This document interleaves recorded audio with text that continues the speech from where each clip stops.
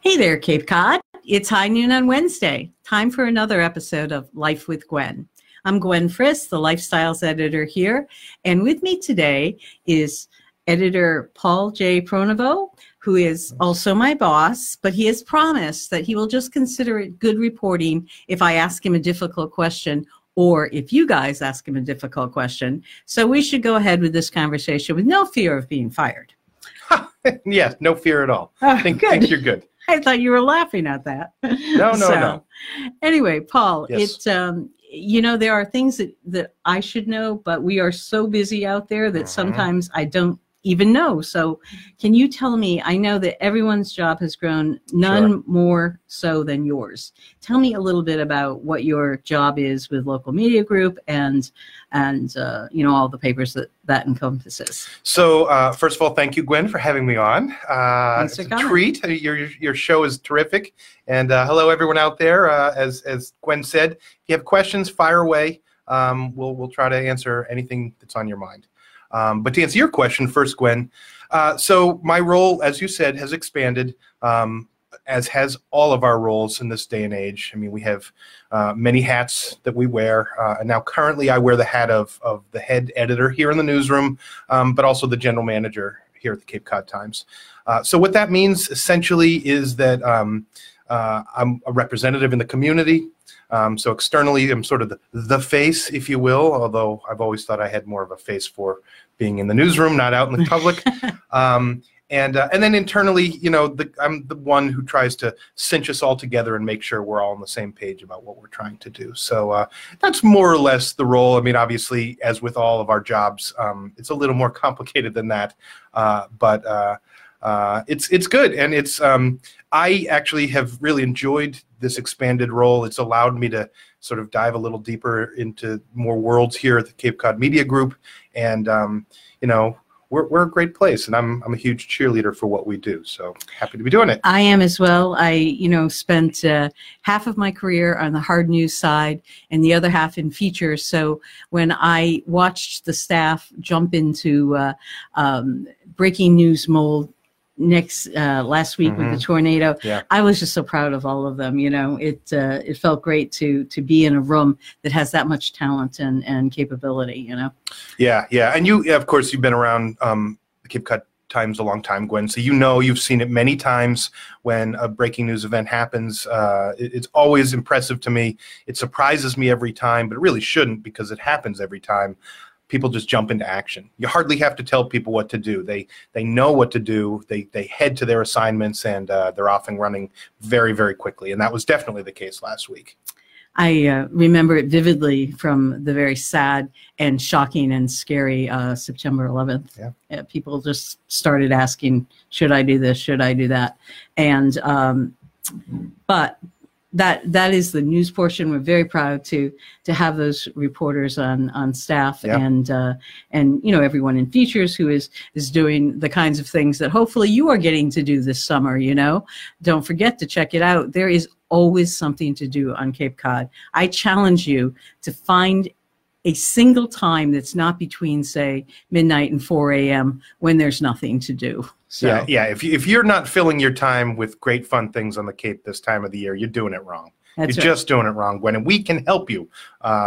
People like Gwen, the whole features department, Eric Williams, Jason Kolnos, the Cape Cod Fun Show, all of that stuff is going to basically be your Cape Cod concierge. So come to us, and we'll set you on a good time. So one of the things that made me think we should do this conversation is that when you invited readers in to learn more about getting their news into the paper, we had like 36 people show up. And we didn't even have food. So I think we gave them water, but probably not food. So tell me a little bit from the news side, and then, I can share a quick recap from the feature side. Yeah, well, I think one of the challenges that media has had traditionally through the years is sort of the wall that exists between a news organization and the public that it serves. And I think as in the digital age and just in this day and age, we've done a lot of work to try to break that wall down, to connect closer with our readers, and to bring them in, literally bring them in, as you mentioned, and talk about how we get news, what we get news. We've had reader panel groups, and the talk you mentioned was basically how to get your news into the newspaper. And I think the idea was to be a service for the folks who are trying to either get things into the Cape Week listings or into the business calendar or wherever they want to be, to sort of give them a roadmap on how to do that. And as you mentioned, I mean, we had a ton of people show up for that. It was great. A lot of nonprofit managers, people who need to get the word out. Civic organizations, sure. And, from a features point of view, we are working, social media is a reality. And we are working in social media as much as we are working in print these days. Jason, thank God for Jason, because he's been teaching me all these things as we go. And thank you for not mentioning how many years I've been here, because it's longer than you. And, we've all been here a long time. So anyway, but the great thing about being here a long time is that you do get to know the community. I am now at a point where I've actually seen people get married, have kids, and seen those kids graduate high school. So it's cool to know a generation. It's crazy when you think about it, but it's true. I mean, people who are your friends and now their kids are coming in for internships, you're like, wow, I can't be that old if you're that old, but we are. I am a proponent, though, of the entire world wearing name tags, because there are so many people to know. And anyway, that's an aside. A senior, I don't even want to say senior, a middle-aged moment.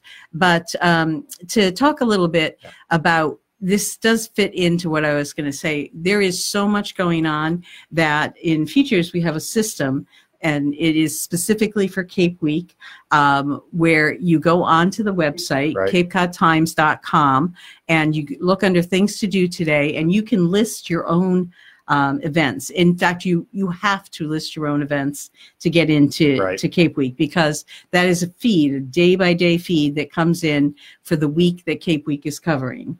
And you can still email us, but there is no guarantee if you do it that way that, Kathy Scrizzy Driscoll, who is the editor of Cape Week, she does not accept emails. They have to go into the online calendar first. And it's also good for the event, because you can put it up long before it goes into Cape Week. So you'll want to, if you need more instructions on that, call me, call Kathy, or email one of us, and we'll get there's an instructions list on how to do it that we can get out to you. That's the first step.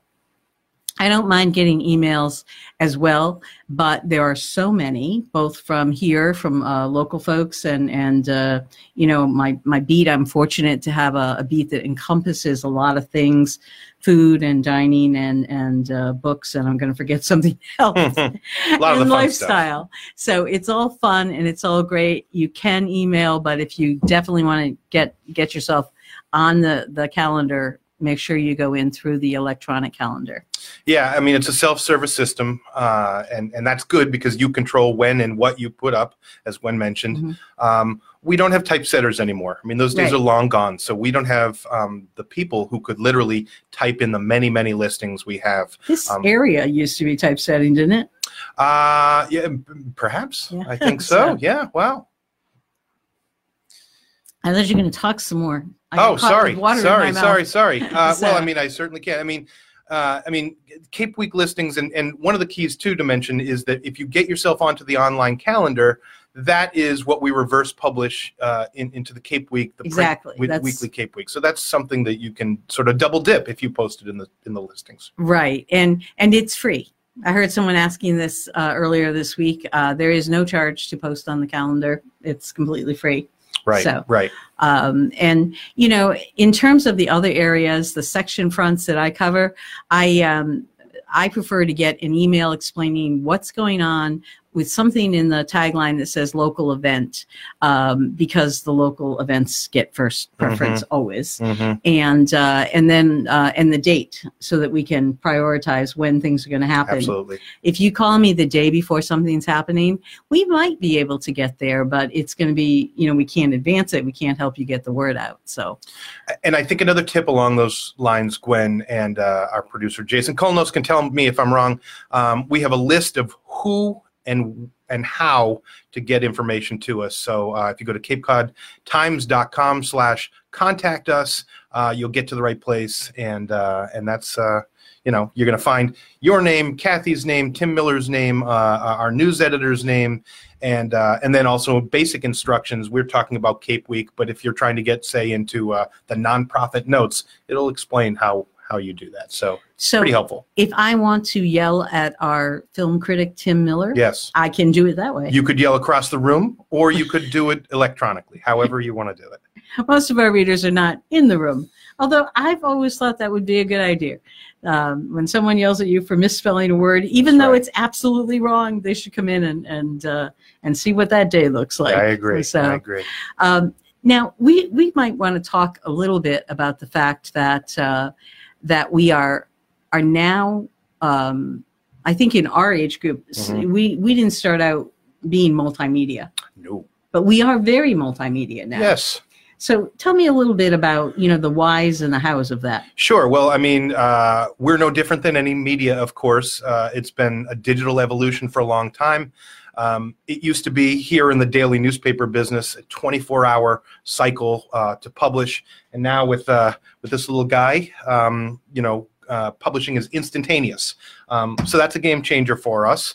And of course, a large segment of our audience is consuming news in digital formats, whether on a website or on a tablet device or on a phone. And so I like to say we need to fish where the fish are, so not where the fish aren't. And so while print is still important, digital is very important because that's where our fish are. So we have, in order to do that, we've had to evolve our skills, really evolve in many ways our DNA and how we approach news. And you know, I'd like to think we're still learning, but I think we're getting there. I mean, look at this program. I mean, could you imagine doing Life with Gwen just 2-3 years ago? I certainly can't. I couldn't imagine how. I don't want to say it's easy, but it is. It's comfortable, and how easy the technology makes it. And when you told me that story back when I was doing community TV with Alicia Blaisdell Bannon and Melanie Lowers, both retired, and we miss you guys. We do. But when I learned to do TV with them, you said, I was worried about monetizing the show because we didn't have sponsors. It was kind of done with, you know, the pots and pans from our own kitchens, that kind of thing. And you said in hockey, you play, let me see if I can get this right. In hockey, you play to where the puck is going to be. Skate to where the puck is. Yeah. So, and that's been true, because that did make this a lot easier. Yeah. You need to be ahead of the curve, or at least, you know, on the curve. And that's what we try to do. So we have, you know, obviously this Facebook Live program. We have other Facebook Live and podcasts that we do. Of course, a lot of video, a lot of audio.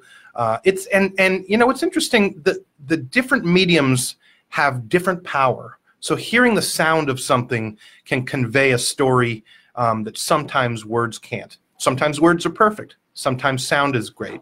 Sometimes video is great. Sometimes photos, as we've known for a long time, are great. So to be able to diversify the mediums that we're using, I think that's really important. And then beyond that, you know, frankly, we're back in the breaking news business. You know, as a newspaper, if you published once a day, if something happened at noon the day before, well, that's a long time before you're letting people know. And as the digital age emerged, people expected to know right away. And so, I mean, I remember a story when they got Osama bin Laden, and we stopped the press. It was a Sunday night. It was a big thing. We got it into the paper. I felt really good about it. And I was at home when this happened, and I went up and knocked on my daughter's door. I saw her light on, and she was awake. And I said, hey, just so you know, they killed bin Laden. And I thought I was giving her a scoop that she wasn't even going to get in the paper till the next day. And she said, I know, it's online. Well, and that brings up an important point, because you still have to, and we hear this all the time, but you still have to think about where your online news is coming from, what the source of it is, and whether it's been vetted. And we get into the area that I know you've spoken about frequently, about this idea of people calling fake news. Not necessarily. Sometimes your neighbor knows exactly what's going on, but sometimes on national stories like this, they don't. So for us, it's a matter of working with social media, but still using the same ethics that ethics and what would the right word be? Work job practices? Standard operating procedure. I mean, we have certain routines, checks and balances to find out if something's true before we share it. It's our credibility that's on the line. So we still maintain a very high bar, but there are plenty of sources out there that don't, and they are more than happy to share rumor and innuendo. Others are even worse. They willfully share bad information because they're trying to maybe turn public opinion in a certain direction, and that's the true fake news, if you will. The traditional news sources, I'd like to think, are still doing a very good job at being balanced, trying to be full and fair in their story. Fake news out there, that's for sure. And good. I was just about to say, one of the things that we need is messages from you guys, is questions from you guys. And we have one. So let's go with this one. And it says, people always ask, why isn't our content free? And maybe touch on the tornado coverage. I'm not quite sure who this is from. And we were going to get to that, but this is as good a time as any. Well, I mean, it's funny because the web, digital media has evolved over the years. And in the beginning, news organizations did what I call the original sin. They gave it away for free online. Yeah, that in retrospect, that might not have been the best idea. Exactly. And the reason they did that was because they were new on the web. They were trying to build an audience. They were trying to attract people there, and what better way than to have it for free? But I'll tell you the question I used to get asked whenever I'd go speak at chicken dinners or what have you, and it would keep me up at night trying to answer Which I'm sure were delicious. Some were very delicious. It depended on where you were. I remember one at Captain Parker's that was particularly good. In any case, so people would always ask at the end, inevitably, there are several questions they'd ask. This is one. Why would I buy your newspaper if I can get it for free online? And we had no answer for that question. We really didn't. I mean, how I would try to present it is that a newspaper experience is different. There's a certain serendipitous quality to reading a newspaper, leafing through the pages and coming upon something.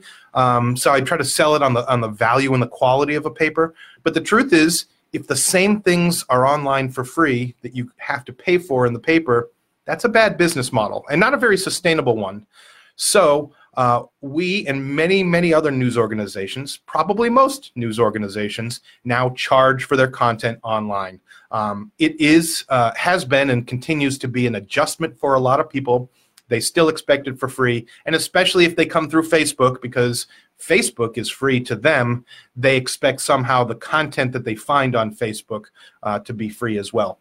But the reality is, news organizations, they have staffs they have to pay, they have overhead they have to pay. We're no different than any other business in that respect. And sort of our response now when someone says, why aren't you giving it to me for free? My return question would be, well, what other good or service do you expect to get for free under any circumstance? And they'd be hard-pressed to answer that question. So I guess coming full circle to the tornado coverage, which we had last week, and this question did come up quite a bit. People ask, well, why wasn't that content for free? That is essentially the answer, that we need to be paid for what we do. We had staff, frankly, in harm's way last week, working 12 and 14-hour days to get all the news about the event. They did an excellent job, and guess what? Their money has to come from somewhere, and it comes from two sources: advertising and subscriptions.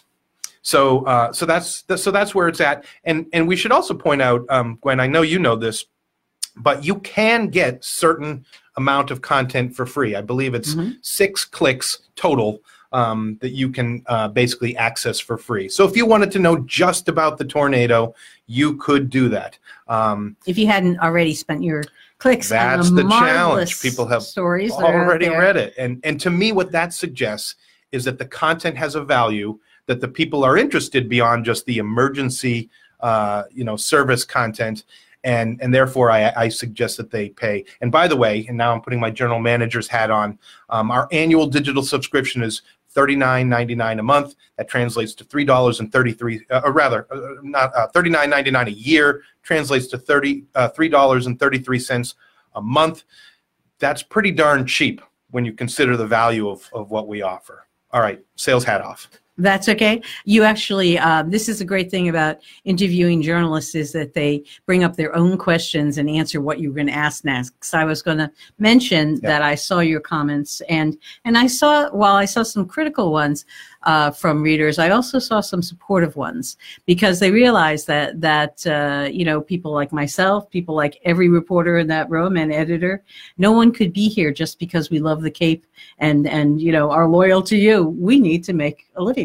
And it's a fair criticism, honestly. We understand where it's coming from, but we're hoping that most of our supporters understand that we need them to be behind us now more than ever. If you want good quality journalism in your community, you have to support it. It's as simple as that. It doesn't happen automatically, and when it goes away, people will really know the difference. So we need people's support. That's what we're counting on. And frankly, I don't think we're asking the moon and the stars of what the cost is. Now, I know another question you get a lot is, are we going to continue to have print in our lifetimes? Yeah, that's a fair question. I'm not Nostradamus. I cannot answer that question, Gwen. But I will say that make a darn good news person if you were. I know, really, and I probably wouldn't be here because I'd bet on all the Super Bowls. But no, I mean, to answer your question seriously, here on Cape Cod, we all understand that the demographics are an older citizen, classic newspaper readers. Our demographics are folks who have retired, generally speaking, from the greater Boston area. They've always read papers. They're fairly affluent. They come here. They expect to continue to read a paper. Many of them read more than one daily newspaper: Cape Cod Times, Boston Globe, New York Times, Wall Street Journal. So we know that the paper still has value and is going to be important for a long time to come. Will that be forever? I can't answer that, but certainly for a long time. And that's not the case in all markets. Markets that are different, maybe a younger market, their print products may go away sooner than ours. But we also understand that we have to develop digital as well. So that's why, I sometimes talk about being on the balance beam between print and digital. And I think that's where we are, probably with our weight equally distributed at this point on both sides. But eventually we'll probably be leaning a little more toward the digital side. Well, it's interesting because, with print, you have obviously the hard cost of putting out a paper, but you also have the satisfaction of sitting at your own kitchen table with that paper spread out before you and your cup of coffee, doing what you've done every morning of your life for however many years. I'm not in the year business right now. I'm protesting. I'm going slowly into that good night. But the other part of it is there is a certain limitlessness to digital content. Sure. The only limit I can think of is when the reader stops reading. That would be a limit, yes. Yeah. So we need to set it up in a way that makes it attractive to look at. Thank you, Jason. You're here in the room and always giving me tips. And I will conquer Instagram. I've been working on it. But we tweet. We are in people's lives in a different way than we have been for years. Right. I know that you have gone to, as have many other people in the newsroom and me, we go out, we speak to groups, we're out in the community, we see people at the grocery store. We have been a part of the community for a long time. This is just the delivery system. Right. I mean, you can look at it in a couple different ways, the business we're in. And certainly it's a challenging time. No one would deny that. So one of the other questions I get asked on the chicken dinner circuits It's typically a parent whose kid might be in college and considering journalism, and they put their hand up meekly and say, is my kid making a huge mistake going into this business? And my answer is always the same. This could be the best possible time to go into the media business. For one thing, it's so diverse. There's so many opportunities now to do so many different things. Digital-only pubs, more traditional pubs, radio and TV stations and newspapers all kind of do the same thing in terms of a variety of media. So the opportunities are there. Also, what you said, I think we're more connected now with our audience than ever before. You mentioned we go out. I know, do a great job of going out and speaking in the community. I do as well. Many people in the newsroom do. So we're making that personal connection, and I think that's really valuable. But beyond that, in the digital media, we can connect directly with our readers as well. As you mentioned, we got feedback after the tornadoes. People were commenting on our Facebook page. And frankly, I thought, I'm going to hop in and talk to them and engage them and explain a little bit of our thinking, hear more about what they were thinking. And that's a positive and powerful connection. So I think that, yes, it's a challenging time. Yes, I think that in some ways the media is under assault. But for those who still value quality, those who stick to their ethics and do the right things, this is the long game for us, to do the right things, just to expand the media in which we do it. And many of you may know that, okay, I get the 5-minute single. Thank you, Jason. Many of you may know that that we are doing this with fewer people, that there have been great cuts in the way journalism is financed. We are indeed. I mean, it's a challenge as your revenue picture shifts. Your expense picture has to shift. And again, that's the same as any business. You have to be in balance at a minimum. And that has meant for difficult, challenging, painful at times decisions. But again, you do that so you play the long game. You want to stay in business a long time, and that's what we've been doing. And I know, because I've worked with you for so long, but I know that Paul has been committed to, and when I say Paul, I mean all the editors out there, but you're in the top seat, so you get to be Paul. And I do get to be Paul. You get to be Paul. So's my dad. That's right. Oh, I didn't know that. Oh, yes. So, I was thinking that we should have had you bring Wilma, your Labradoodle. That would have definitely driven traffic because to this segment. Sorry. I noticed that when the guest has more than 2 legs, the numbers go right up. You guys are really faithful. What about wings? What if they have wings? Yeah. Let's go. Maybe. Chantel's gull is there, but I was going to say, let's see, I don't even know where I am, but one of the things was, yes, the digital people keep it updated all the time. As soon as they know it's true, it's up. So you can get, I think it's much different than TV as a medium, though, because we're asking different questions. Yeah, I think you're right. I think when I compare it to TV, I'm talking about what they have online in a digital format is getting similar. But in terms of television, if you watch TV and the questions and the brand of journalism they do, you're right. It's very different. We do get it up right away as soon as we know and feel confident that it's true. Because there's an expectation of immediacy now. People are not going to wait. And what's interesting about that is that the newspaper and what we do there and digital media and what we do there are increasingly becoming 2 different jobs, 2 different sets of things that we try to do. And that's a little bit of a management challenge, but the good news is everyone in our newsroom, and probably most newsrooms, are up for it. Every time we try to introduce something, change something, people are game, and that's pretty cool. It's a good environment to be. We have covered so much ground, and I was hoping for a few more questions. Feel free to write them in even after the show ends, because we'll sit down and get to them. Sure. And there was a website that you wanted to share, Mr. General Manager.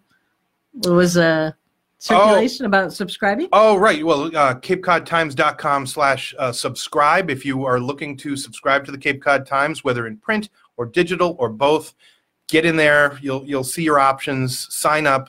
Again, as I mentioned in the beginning, we're counting on the support of the community. One of the wonderful things about Cape Cod is it's such a close-knit community. We support each other, and I just, want to take this moment to remind folks that we are part of the community. The staff lives here. We're invested here. We've raised our kids here.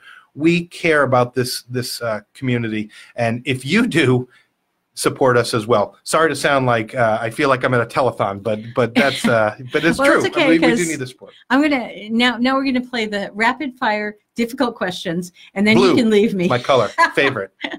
No, that wasn't it. I was gonna say we have had some print distribution problems. Yes, we have. Tell me about what's going on. So just very quickly, and hopefully this will end with a good news story.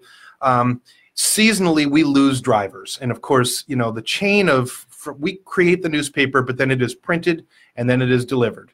So any link in that chain that is weak or broken can create great problems. And in the beginning of the spring, each year, we lose a lot of drivers who decide they'd rather do seasonal employment, landscaping, painting, all the jobs that waitressing, maybe waitering, that open up during the season.